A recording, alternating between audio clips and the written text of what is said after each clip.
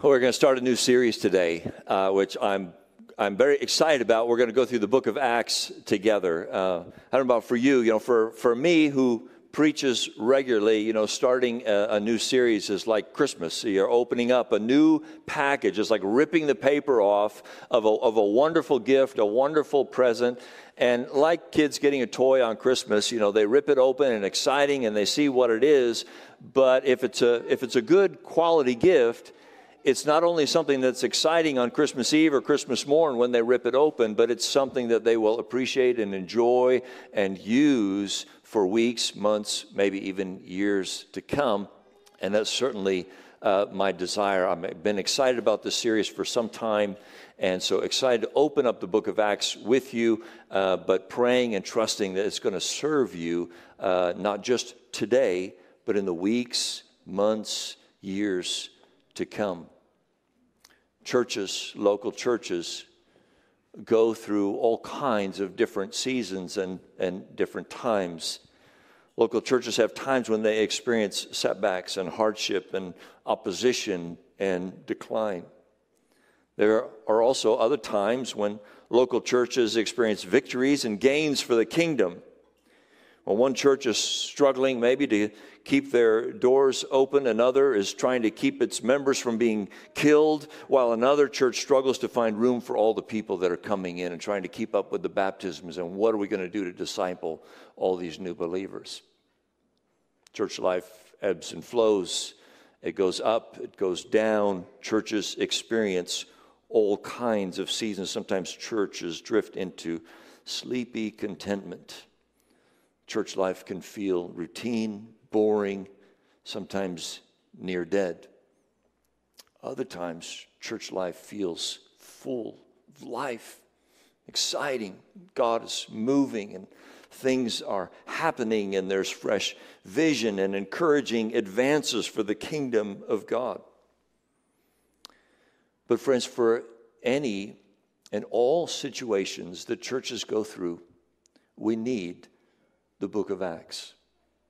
We need this unique book in the Bible to help us through all kinds of seasons. It is the one narrative book in the Bible of the New Testament church, and it is invaluable. Besides all the needed instruction that it gives and the valuable doctrine that we find in it, it's a book that is vital in helping local churches become and remain vibrant and healthy, strong and resilient, and most of all, rightly focused on who we are and what we're called to be as Christians and as a local church. When I think about the book of Acts, I always think immediately, it's so exciting. There's all kinds of great stuff. It's an exciting book. It's an exciting narrative. It's filled with adventure and suspense and joy because God's Spirit is always present and working and doing mighty things. It's also dangerous and terrifying at times, which is fun to read about when it's somebody else in danger. That's great. But when it's you, it feels quite different. But nevertheless, the book of Acts helps us and prepares us. Altogether, it is inspiring, it is encouraging, and it is compelling for us to press in towards obedience to our calling as a church, regardless of the cost. Even the dangers become almost badges of honor for Christians and for the church. So I trust and hope and I pray that the study through this book will have that kind of an effect on us, you, me, us together corporately as a local church to enliven our hearts for being the church. We're going to come across many important characteristics of what it means to be Christ's church throughout the book of Acts. Necessary, important, and by God's grace we'll be inspired and spurred on to fulfill and walk out that calling. The one characteristic that comes through in Luke's introduction in the first 11 verses of the book of Acts is that you and I must be Christ-centered. The book of Acts is about Jesus. This is one of those sermons where I was like, oh, I'm going to tell this church something that they know full well, probably assume, probably move past quickly. I might run the risk of boring you by saying we need to be a Christ-centered church, because we are, and you know this, and we say this, and we practice this, but we can't assume it. We can't overlook it. We can't run past this. I'm going to read a couple introductory verses and draw out from his introduction the Christ-centeredness of it. And so I want you to note as we read these passages how much it is and must be all about Jesus. And this is something that needs to be built into our hearts, into our lives, and in a particular way, into us as a local church. I'm first going to read the introductory words to the Gospel of Luke, and then I'm going to read the introductory verses to the book of Acts, both written by Luke, and you'll see why in just a minute. Luke chapter 1. Inasmuch as many have undertaken to compile a narrative of the things that have been accomplished among us, just as those who, from the beginning, were eyewitnesses and ministers of the word have delivered them to us, it seemed good to me also, having followed all things closely for some time past, to write an orderly account for you, most excellent Theophilus, that you may have certainty concerning the things you have been taught. Now, Acts chapter 1, verses 1 through 11. In the first book, O Theophilus, I've dealt with all that Jesus began to do and teach until the day when he was taken up, after he had given commands through the Holy Spirit to the apostles whom he had chosen. He presented himself alive to them after his suffering by many proofs, appearing to them during 40 days and speaking about the kingdom of God. And while staying with them, he ordered them not to depart from Jerusalem, but to wait for the promise of the Father, which, he said, you heard from me, for John baptized with water, but you will be baptized with the Holy Spirit not many days from now. So when they had come together, they asked him, Lord, will you at this time restore the kingdom to Israel?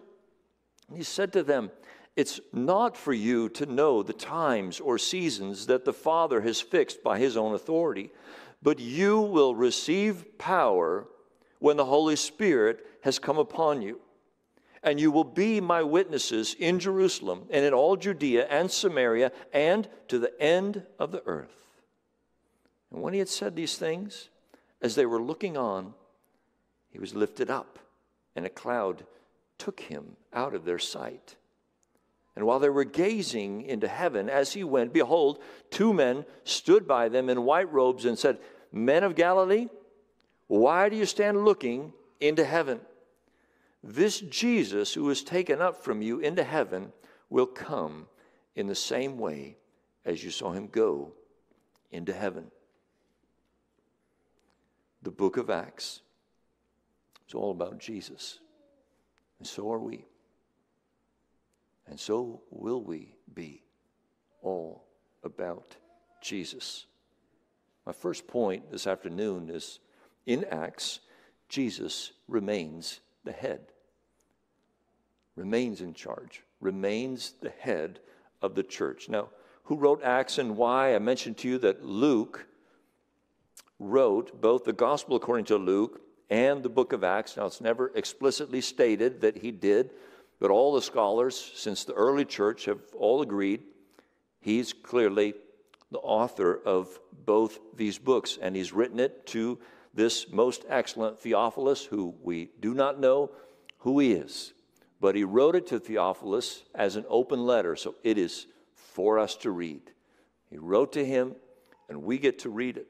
Volume 1, the Gospel according to Luke, is all about what Jesus began to do and teach, which is stated in Acts chapter 1, verse 1. Volume 2, the book of Acts, is the sequel, the continuation, the ongoing story. F.F. Bruce writes this. He says, the implication of Luke's words is that his second volume will be an account of what Jesus continued to do and teach after his ascension. No longer in visible presence but on earth, but by his Spirit in his followers. It is a continuation of Jesus' reign.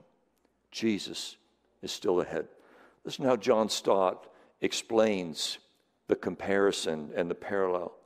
It says, he does not regard volume 1 as the story of Jesus Christ from his birth through his sufferings and death to his triumphant resurrection and ascension, and then volume 2 as the story of the church of Jesus Christ from its birth in Jerusalem through its sufferings by persecution to its triumphal conquest of Rome some 30 years later.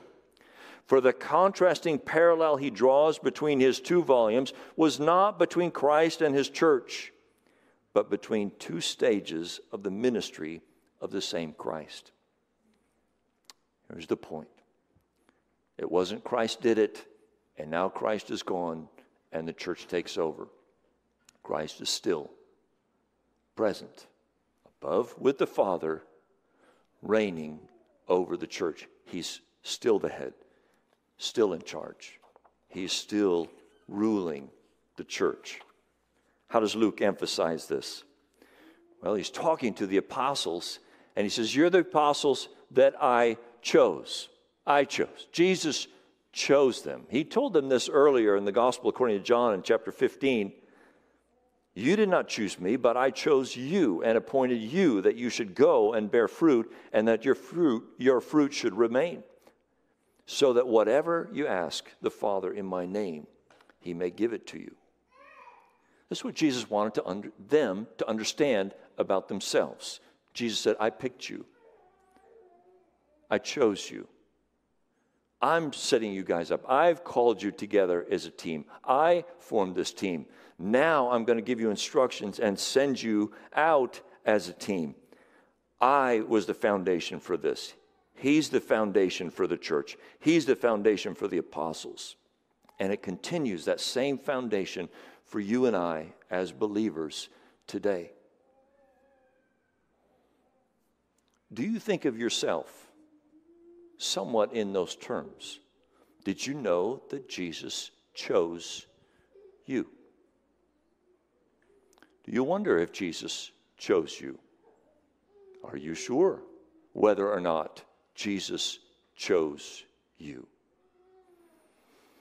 If you have some sense in your soul of who Jesus is, the Son of God, and the glory of Christ, and that he laid down his life for your sins, that he was the one sent from the Father to atone for your life and to purchase you. If you have any sense of that, in all likelihood, Jesus chose you to be part of his church, his family. Jesus came to you.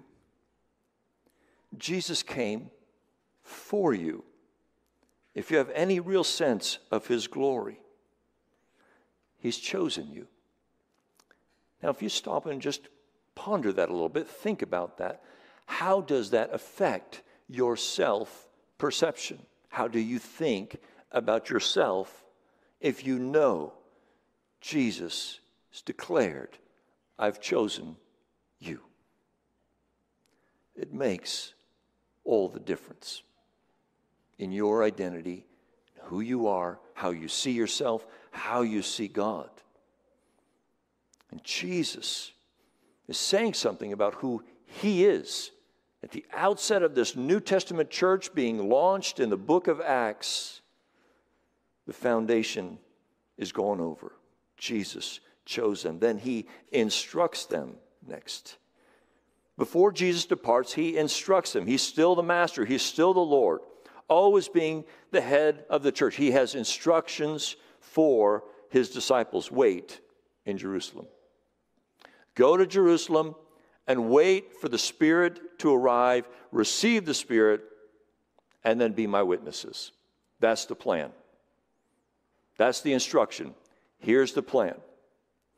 Now, as they're interacting, the disciples ask this question, Lord, at this time, are you going to restore the kingdom to Israel? This is the question that John Calvin said are as many errors in it as are words.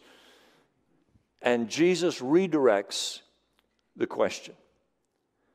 Is this the time that God's going to restore the nation of Israel? Jesus shuts it down and says, it's not for you to know. This is in the category of the secret things that the Father knows, not for you to know. It's quite an amazing thing, isn't it, how explicitly the Scriptures teach that we don't know this. Nevertheless, quite amazing how many times somebody seems to always pop up and claim to know it. Another word from the Lord, another super spiritual someone or other who's had the direct hotline to God and has been to them revealed Christ's return. Maybe what's more amazing is how many people believe the people that claim to know the time, the day, the hour. Jesus is clearly telling the disciples, this is not your concern. Wrong question. Let's redirect. It's not the instruction. You don't need to think about trying to figure out when this is going to happen. These are the things that the Father knows. And leave it with the Father. What you need to know, wait, receive, and bear witness. Here's the plan. Here's the plan for the church. Receive the Spirit. Be filled with the Spirit.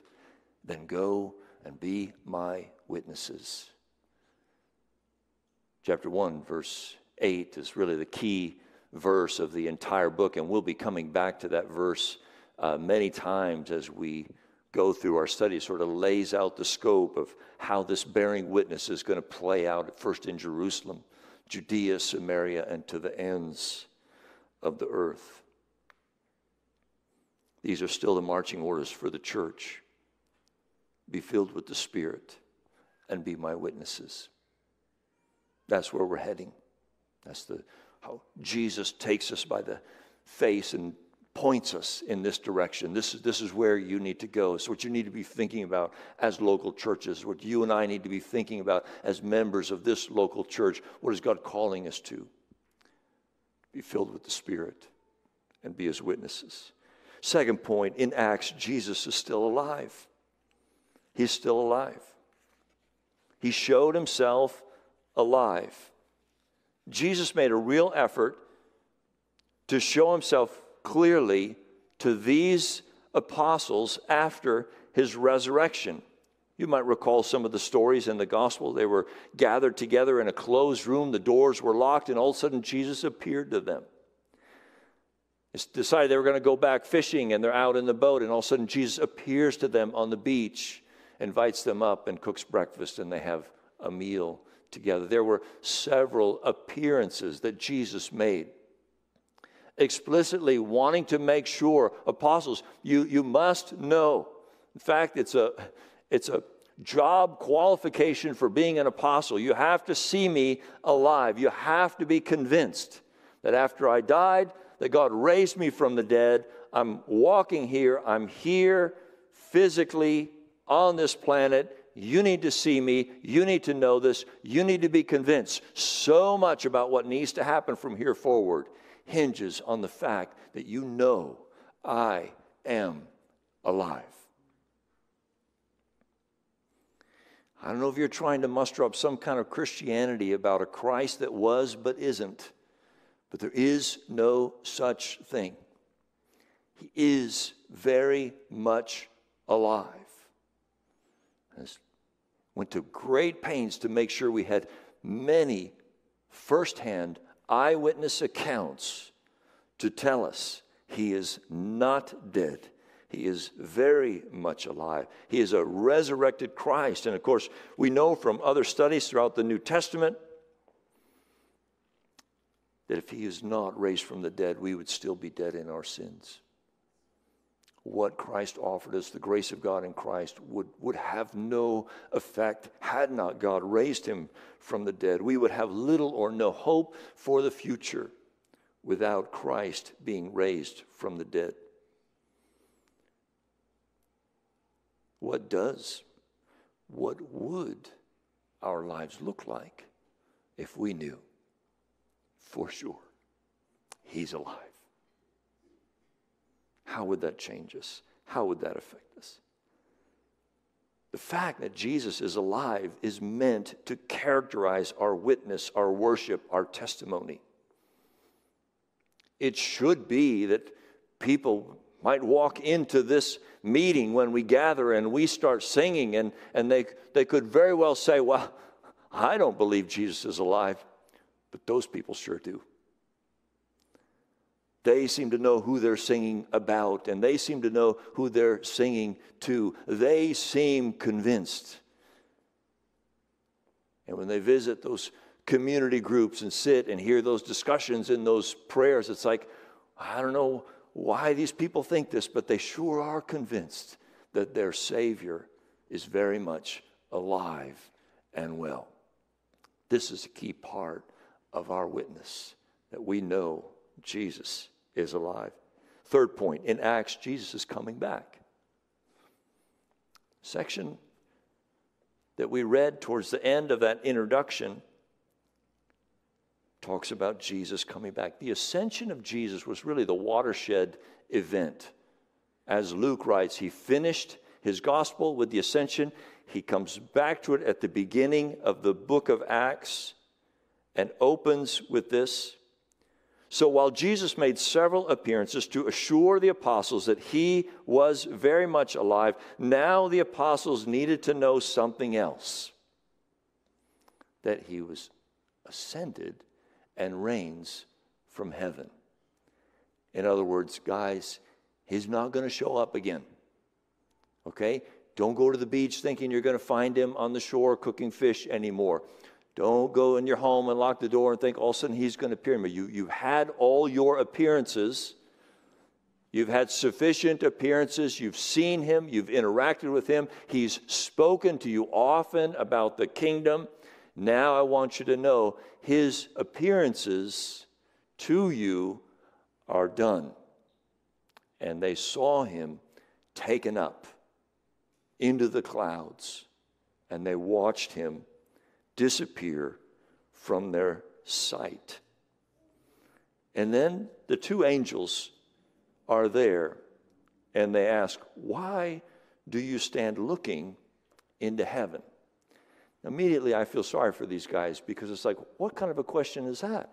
We just saw Jesus go up into the clouds. Of course we're standing here staring up into the sky. What else could we do? What else could be expected of us? What a no-brainer. I would be stunned. Sometimes it's hard to read the Bible and understand all the nuances, tone inflection, and what's all going on in between the lines there. But here's the instruction that we have. These angels were telling these boys something important. Why are you standing around, staring into the sky, when he's given you some instruction? Boys, it's time to go to work. The plan is about to start. Okay? You've seen him taken up. Okay? You need to know he's with the Father. He's reigning over the church. He's there. He's not here. Something else is going to happen. So stop staring into the sky.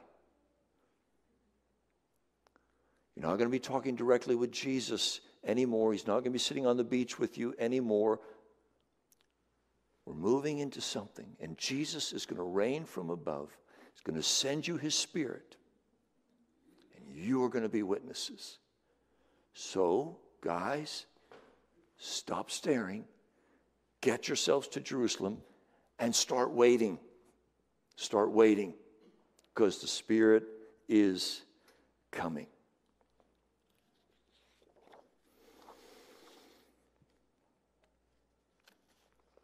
They leave one piece of information.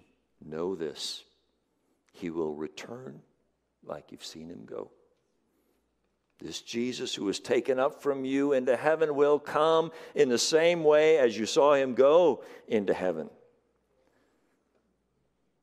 Of all the things Luke emphasizes about Jesus in his introduction, he leaves us with one more thing: Jesus will return. Acts is about Jesus who's coming back. This too affects their witness. This too affects their lives. This too motivates them, compels them, gives them hope for the future, energizes their work and their calling. Here, the parameters of the mission are set, and it invigorates the church. The mission of the church is for the time between the ascension of Christ and the return of Christ.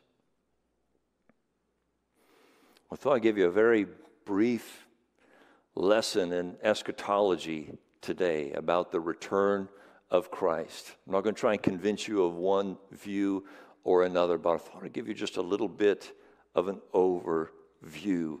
There are several passages in the Bible that talk about the return of Christ, and it's really a fascinating study and very interesting, and there's a wide variety of opinions. When the scriptures teach about the return of Christ, there's really two key events in the future that sort of shape all of Christendom's view of the end times. They are the millennium and the return of Christ. These are sort of the two anchor events that sort of form everybody's theories of the end times. Revelation chapter 20, in the first 10 verses, talk about a 1,000-year period. That's what the millennium is. This, what the Bible refers to as this 1,000-year period where Satan is bound and saints reign with Christ. Understanding this 1,000 years, the millennium, and the return of Christ are what form the basic views about the end. The first of three views, amillennialism. Amillennialism, meaning no millennium, which they don't really believe there is no millennium. The point is they actually don't believe in a literal 1,000 years. It's almost like a phrase that expresses a long period of time. And an amillennialist actually believes that you and I are currently living in the millennium. It is the time between Christ's ascension and his return. That is how they view this 1,000 years, this millennium. Deceased souls of Christians are presently with the Lord, reigning with him. Satan is bound for this time in the sense that the gospel is freely preached, and he cannot stop us from proclaiming it. They acknowledge that this time is a combination of both gospel victory as well as suffering. To the amillennialist, the concept of already but not yet is key. That's a key to understanding their view. Their view includes an understanding that promises made to Israel, David, and Abraham have been fulfilled in Christ and in his church during the present age, in the age to come. That's the amillennial view. Secondly is the post-millennialism. The post-millennialist, Christ returns after the millennium. The millennium comes, then Christ returns. Actually, quite similar to the amillennialist as far as the sequence of things. They also hold to a figurative interpretation of the 1,000 years, not a literal one. They're similar to amillennialism in several ways, but they are distinct about the nature of the millennium. They believe that this is a period of ever-increasing victory for the church over time, along with an ongoing decrease in the church's sufferings. In other words, for the postmillennialists, things for the church will keep getting better and better with an increase of prosperity and influence in the world. Gospel preaching will succeed, making the world more and more Christianized, leading to times of righteousness and peace as the church succeeds in her mission. Third category, premillennialism. Can you guess what that is? Yes, the return of Christ comes before the millennium, before the 1,000-year reigns. Now, this camp, this group, really takes the 1,000 years literally. It is 1,000 calendar years. Here, Christ returns and reigns on the earth for a literal 1,000 years before the final consummation. They believe the church will face a great tribulation period, after which Christ will come and rescue the church and establish this 1,000-year reign on the earth. Then the judgment and the eternal state. Now, this group has two groups: historical premillennialism and dispensational premillennialism. The dispensational premillennialists are those who see a strong discontinuity between Israel and the New Testament church. God saves each in a very distinct way, and the nation of Israel has a glorious future of God, saving them in total in the end times and for their temple to be restored. So now you have sort of the three basic categories. The breakdown underneath those three headings are infinite. Details underneath all of those, all kinds of, some fairly sound, some quite crazy theories about all the details of what's going to happen. There is a little bit of shifting that takes place over the centuries in the church, and it seems to depend on how well the church is doing. Okay, when the church is winning and things are looking up, we become postmillennial. It's appealing. We're going to win. We're on the rise. It's looking good. The church is getting stronger. The world seems to be getting weaker. I think postmillennium is the way we're going to go with this. Also times when it seems like the church is losing and the world around us seems to be winning. It's getting worse. Now, I know you've all said this.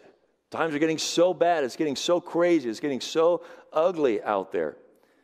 Premillennialism works well for you because this is like, it's getting so bad out there. Come, Lord Jesus, and rapture us out of this nonsense.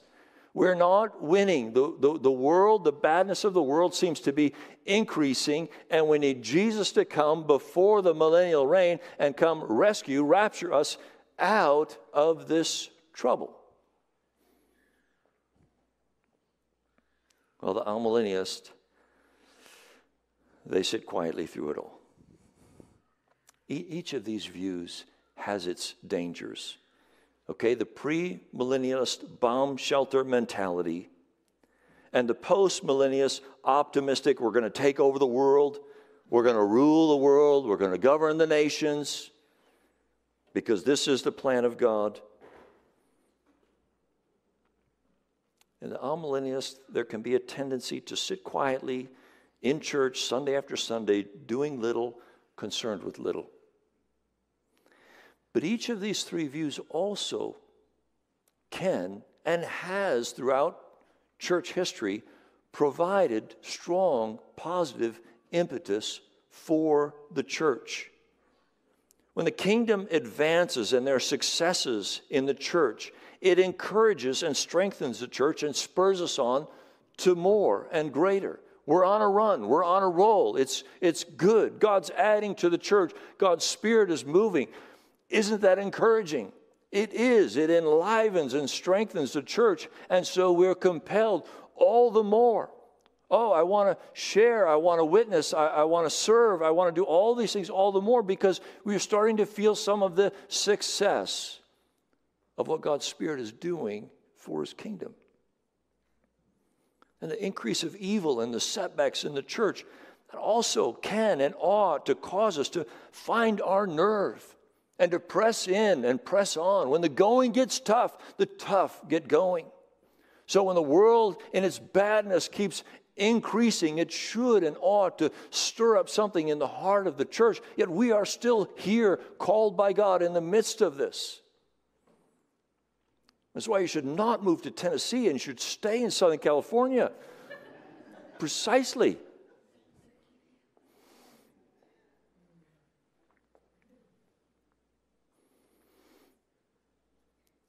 Through the advances or the declines, we keep steady, we remain faithful, unmoved, without losing our zeal, regardless of a win or a loss, an uptick or a downturn.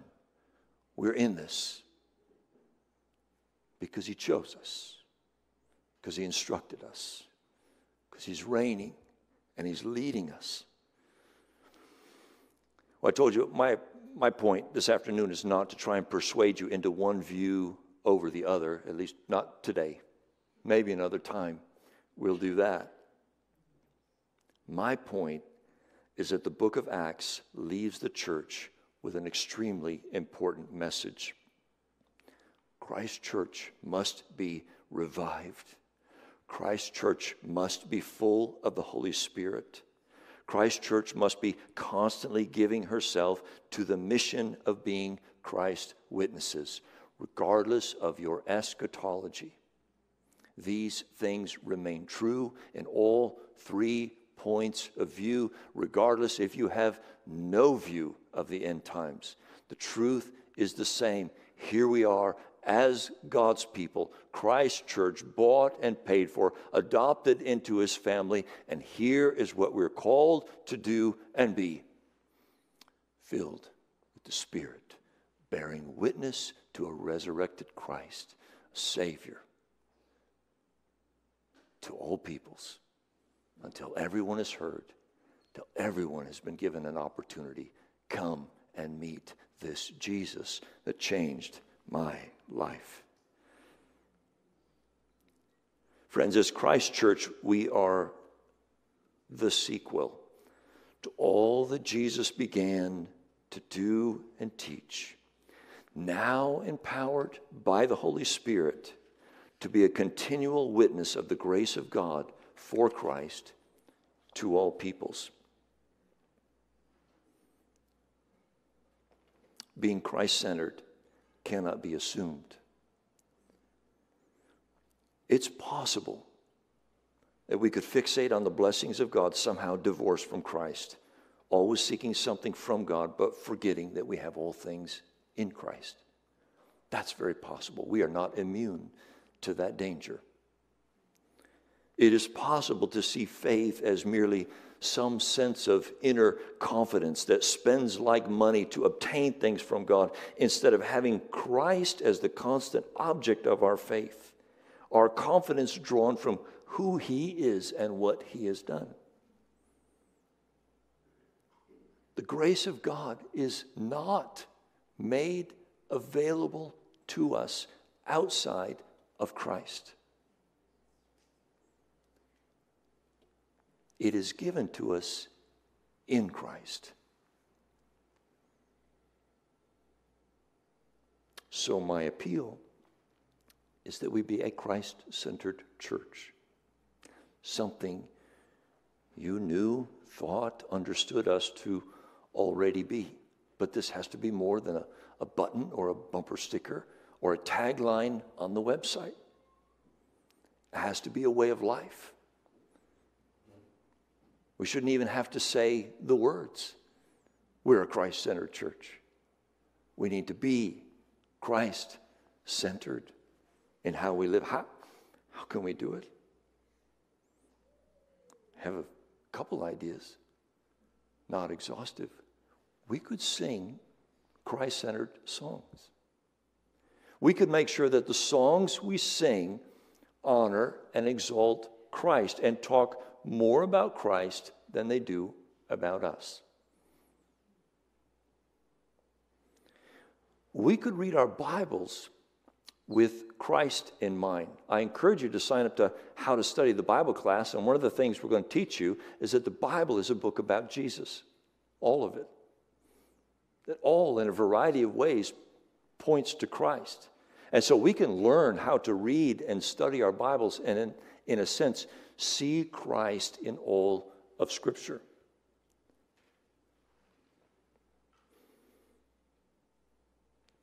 We can preach sermons that are about Jesus, that are Christ-centered. Oh, they're about you and me, but you and me in light of who Christ is and what he's done. We can strive to keep our preaching and our teaching Christ-centered. we can strive to keep our conversations in our community group discussions Christ-centered as well.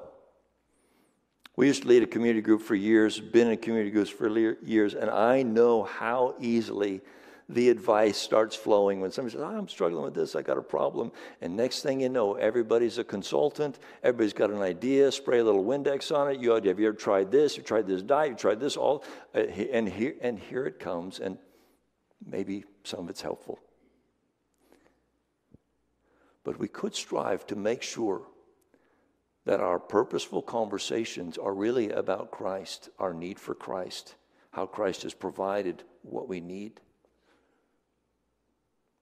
There's a lot of good practical advice out there, obviously, and I'm not trying to be funny that you can't give each other practical advice. What I'm saying is what we're really all about. It's about who Christ is, what he's done, how trusting him changes your life, how the power of God is made real to us in and through Christ himself.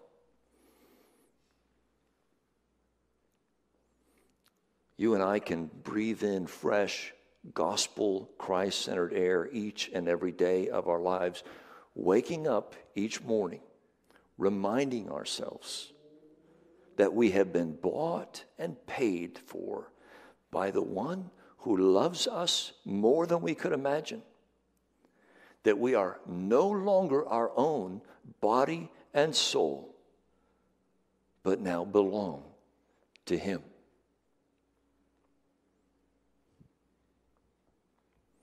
I was reading Ephesians this morning and was spending time throughout the day wrestling, but constantly telling me, no, that's the old way. That's the old man. I just read in Ephesians chapter 4, put those things away. Set those things, that's the old way. You've got a new life now. You've got a new way of looking at the world. You've got a new way of thinking. So put on Christ. Put off malice and envy and strife and clamoring and bitterness. That's part of your old life, not part of the new. Oh, we can help each other. And we can wake up each morning and refresh our own souls in the reality, I am new in Christ. He's purchased me into a new life. I have a new identity now. And I'm not who I was. But I'm becoming more and more like who he is.